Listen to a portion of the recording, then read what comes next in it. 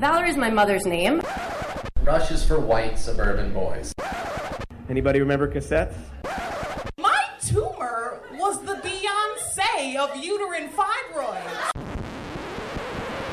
This is the soundtrack series. The soundtrack series. The soundtrack series. Hey there, this is the soundtrack series. Stories about songs, the soundtrack to our lives, part of the Infinite Guest Network from American Public Media. I'm Dana Rossi. Coming up later on the show, writer and filmmaker Aaron Wolfe uses the Dinosaur Jr. cover of Just Like Heaven to illustrate his journey from goth kid to popular kid, right back to goth kid again.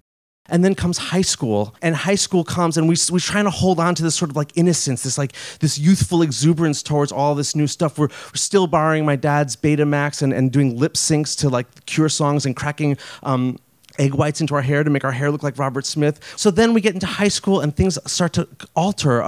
Drugs enter the equation. We're smoking a lot of weed and hanging out with some older kids, and Amit has like a panic attack, and Jacob decides he's going to focus on his acting, and suddenly I kind of find myself alone with these older kids who want to hang out on Friday night, and that's how I end up in Pete's mom's red Ford Taurus station wagon. But first, changes. I'll just say it. This is our last episode as part of the Infinite Guest Network from American Public Media. But not our last episode, period. A vampy revamped soundtrack series podcast drops Tuesday, October 20th. So let me just explain everything here to you. A lot is changing. And first I want to say, though, that Infinite Guest, American Public Media, they were great. It's so bizarre, actually. The thing about, in my head, since 1993, every time that I've gone through some kind of change, whatever that has been, whether it's been a new job, a new apartment, when I got bangs, whatever, I always, for a split second, as I'm saying goodbye to the old thing, hello to the new thing, for a split second in my head, I think of the line in Mary Jane's Last Dance where he says, "Said I dig you, baby, but I've got to keep moving on." So that's what's happening here. I dig American Public Media, but I got to keep moving on. So this is the last episode with Infinite Guest, American Public Media, but also this is the last episode in this format as you have known it. Because I should tell you, and I haven't really said anything on here yet, but I should tell you that the live show, the live soundtrack series has come to an end. Our last show was the one we did this past August at QED in Astoria, the one with Tyler Coates, Julia Rossi, Dennis Dunaway from the Alice Cooper Group, and from Aaron, actually, the story that you're going to hear later in the episode. And it was great. This was 5 years of producing and hosting a live show in a couple of different cities, a few different venues within those cities, and it's been an incredible experience. The thing is, though, and if I'm being totally honest, I just started to get bored with it. Not the stories or the performers, not that, but the routine of it. It had been going on for 5 years in exactly this way, and I wanted to change. I want to see how else we can tell stories about songs. So that's what the new podcast is gonna look like. I'm not gonna tell you exactly what the new format is. And it's funny I'm even telling you that the format is changing at all. Because you know how you listen to a particular radio station and you do it every day, maybe at a certain time every day, your morning drive, your afternoon drive. And so you listen to that station every day. And then all of a sudden you listen to it yesterday.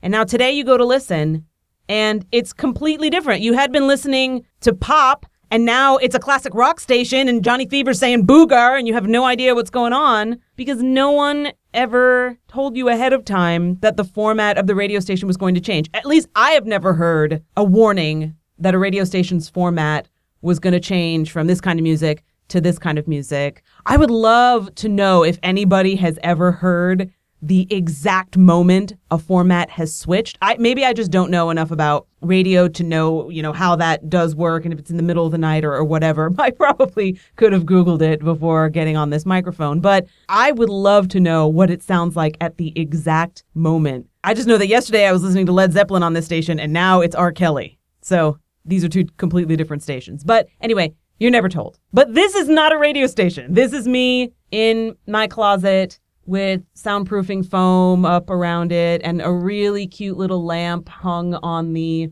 rod where all of the coats would hang and 45s hanging on the wall that I couldn't play. They are scratched beyond playability. I found them on the side of the road. But this is my little studio. This is not a radio station. And so I wanted to tell you that the format is going to be changing. It is always going to be stories about music in our lives, how it affects us, how it marks us, carries us, holds our hand, spits in our face, always. That will not change.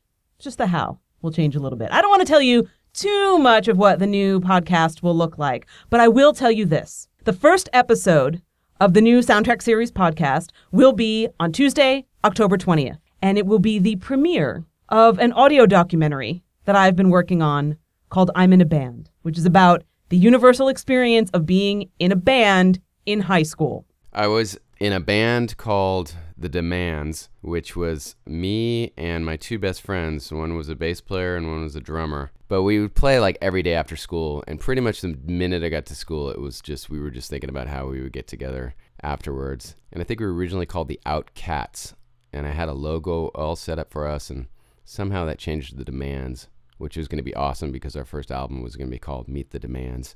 We played in my bass player's garage, and it was just that energy of being in a high school band where it's more just about, well, being friends and just making each other laugh, but then also the fact that like you hit a chord through an amp and it's like the most amazing, it's like you invented it. Like, I invented this G power chord. And like the first time we played some covers, The Who or something, we were just falling all over it. We were incredibly like passionate about it and just pretty much thought we'd rule the world. Yeah, like that. Stories from everyone, from people whose band lasted exactly one rehearsal to people whose band that they basically started in high school wound up in the Rock and Roll Hall of Fame. That is coming at you October 20th. And so lastly, let me just say this. Thank you. Thank you to Waltz Astoria, QED, Le Poisson Rouge, Videology, the Museum of the Moving Image, Latage, Tin Angel, the Long Center, and the North Door for giving us a stage and a microphone to tell stories about songs to a live audience. To everyone who told a story at the live shows, to everyone who worked on the live show, wrote about the show, told a friend about the show, represented the show in an official capacity, or came to the show even just once. And of course, to all of you who listen to the podcast, who'll keep listening, who'll tell people about it. You have made the last 5 years the best of my life. And finally, of course, thank you to APM for letting us sit at the Cool Kids table this past year. That was awesome. This Let's Have People Tell Stories about the memories they attach to certain songs pretty much fell out of the sky and hit me on the head, just like the script for Good Will Hunting does in Mindy Kaling's play Matt and Ben. You know? Yeah, this idea fell out of the sky, hit me on the head on a walk home from the gym in 2009, right around the time Michael Jackson died. And I had no idea that it would get this far. Thank you. Now, let's see where else it can go.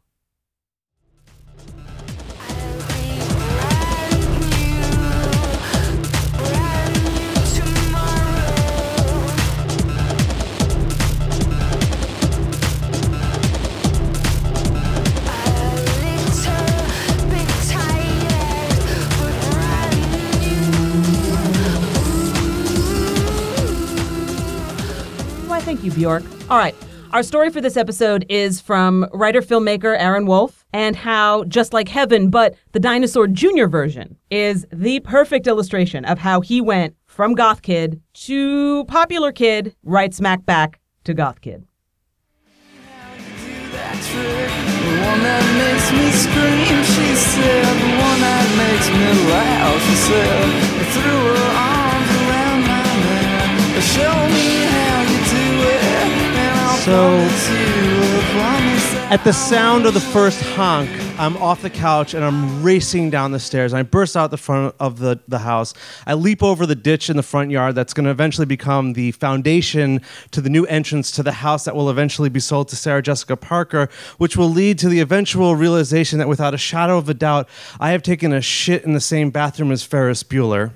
But that doesn't cross my mind at that moment because I'm 15 and there are cool kids waiting to pick me up in their mom's Ford Taurus station wagon. And when you're 15 and there are cool kids on a Friday night, there is no future.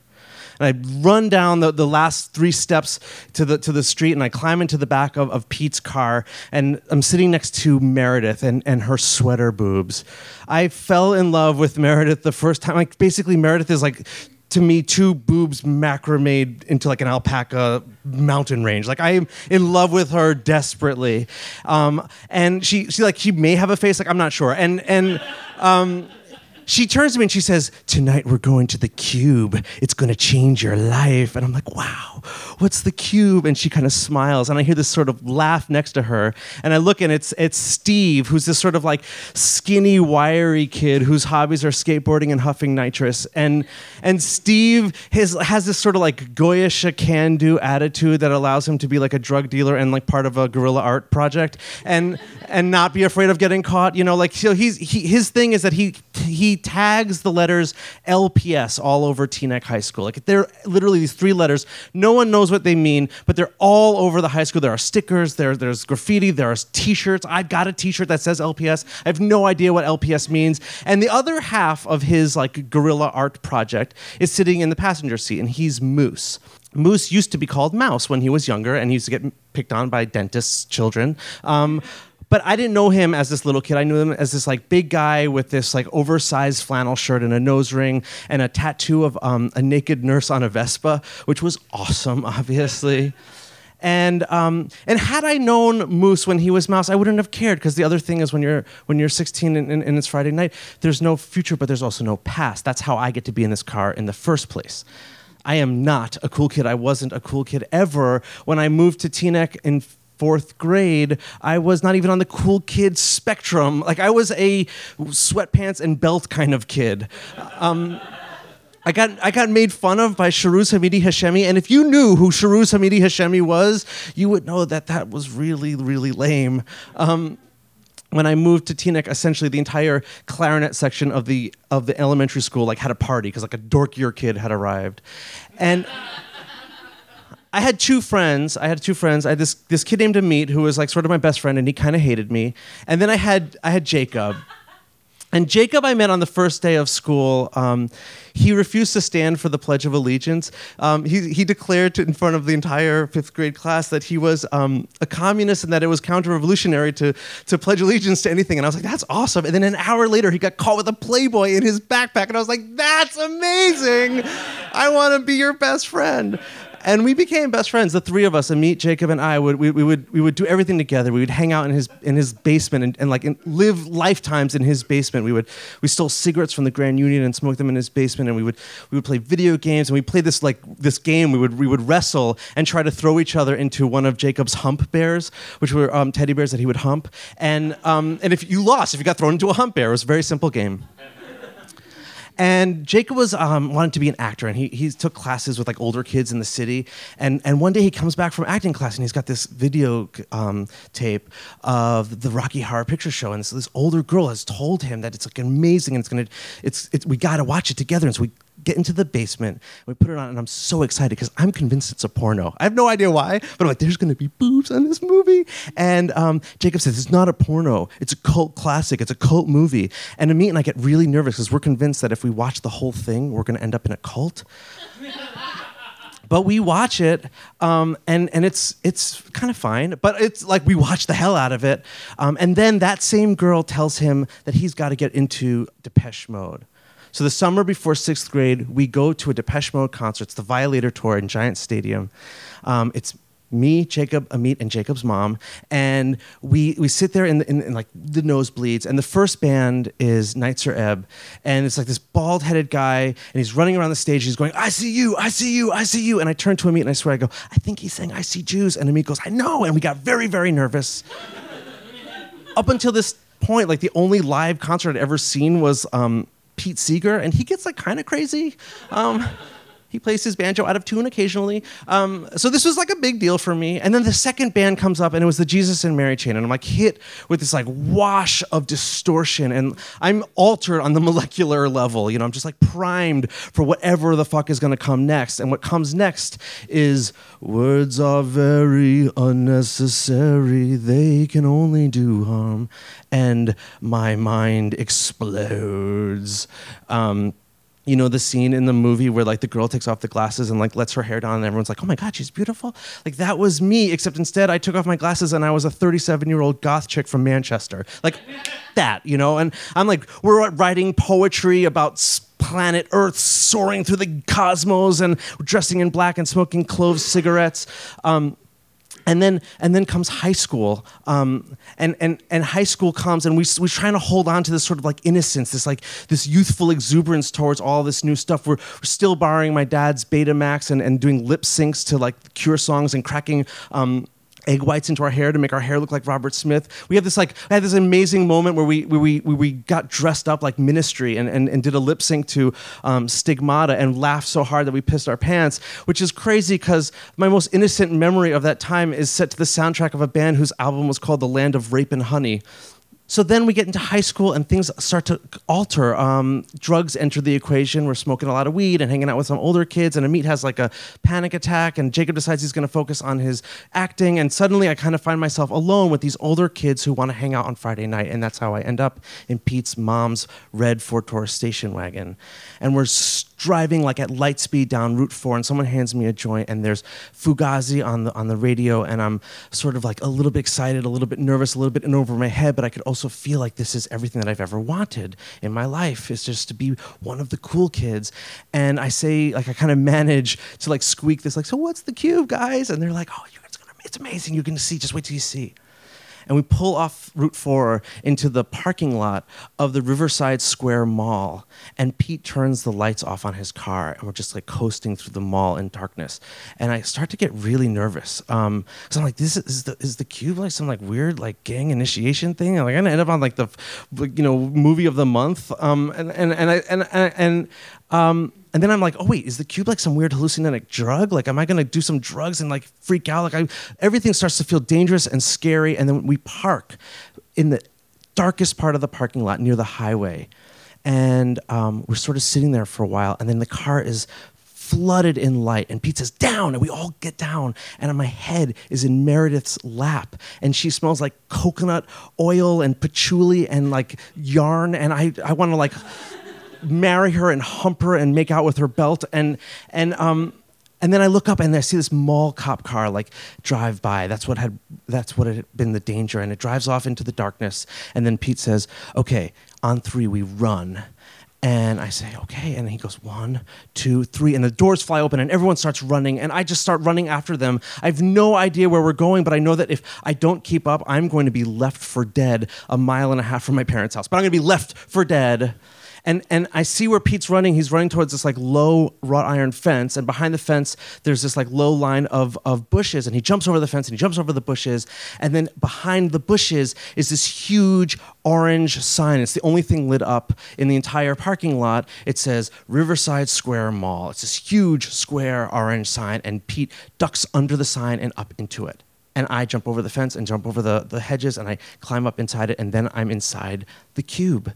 The sign is a big square for Riverside Square, very clever marketing, and inside the square is the cube, and the cube is awful. It's this like shitty, bright, fluorescent lit like sign on the side of Route 4, and it kind of smells like piss, and the walls are covered in LPS tags, and there's like beer bottles on the floor. And again, I can't stress this enough, it's like really fucking bright. It's like really it's like enough to see for miles and miles, and we're inside of it. And someone hands me a cigarette and like a bottle of like $2 Chuck, and I'm smoking, and I'm like feeling nauseous because of the pee and the cigarette and the wine that's like barely wine. And we're sitting on these like in this like scaffolding, which could be cool. It could be like Lost Boys or something like that. But again, it's fucking like eye-searingly bright in there. And Steve starts making out with Meredith, and Moose is tagging up on the wall, and all I can think of is like, how fucking long are we gonna be in here? And it turns out like really, really long, like just hours and hours and hours. And finally, Pete's like, hey, we should probably go, guys. On the count of 3, let's run back to the car. And like, we're like, okay, great. And we run back, and I try to muster up the excitement, but like, look, what the fuck is the mall cop gonna do? Like, we were inside the sign. Like, big fucking deal, right? He's not gonna arrest us. You guys should not have been in that sign. So we climb back in the car, and Pete says, I'll drop you off first, Aaron. And he puts on Aerosmith, and I fucking hate Aerosmith. And the whole thing just sort of felt like this like deflating moment. And we pull up outside of my parents' house, and Meredith says, see you next weekend? And I go, yeah, that sounds fantastic. And I leave.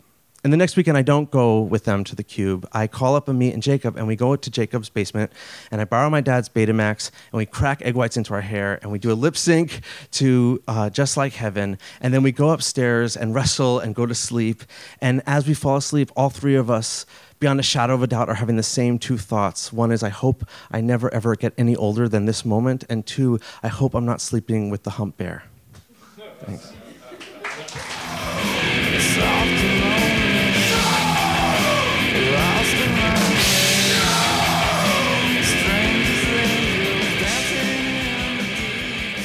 Yes, Aaron Wolfe. The place all the cool kids went in my high school was this big gazebo-like thing called the Indian Tower.